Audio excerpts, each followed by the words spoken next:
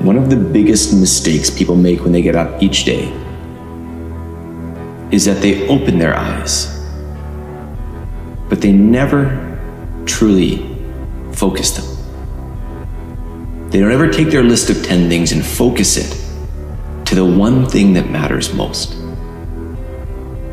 There are times for complicated answers. There are also times for very simple ones. So maybe this is a moment, one of those times in life to focus and finish. Maybe today is the day to take back control. Maybe today is the day to focus on the one thing. And now, what if you got rid of maybe? What if today became the day? Now became the moment. Now became the time you made that personal change. Now became the time you improved that drifting relationship. Now became the time you brought life back into balance.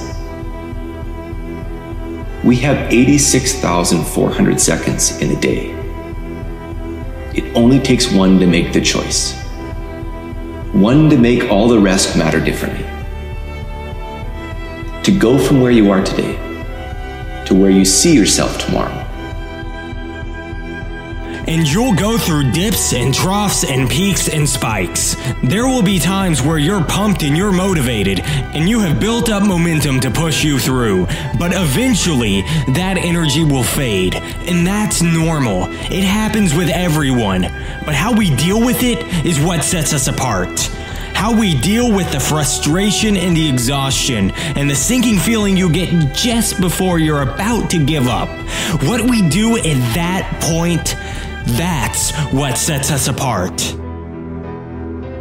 See, a lot of people, when they're bearing that much weight, they quit. A lot of people just quit. And what's the worst part about quitting? It's that when things are really hard, when it gets to a point where you think you have nowhere else to go, at that point, things are about to get easier. When you feel like there's no hope and you're just about to throw in the towel, that's when you're about to have a breakthrough.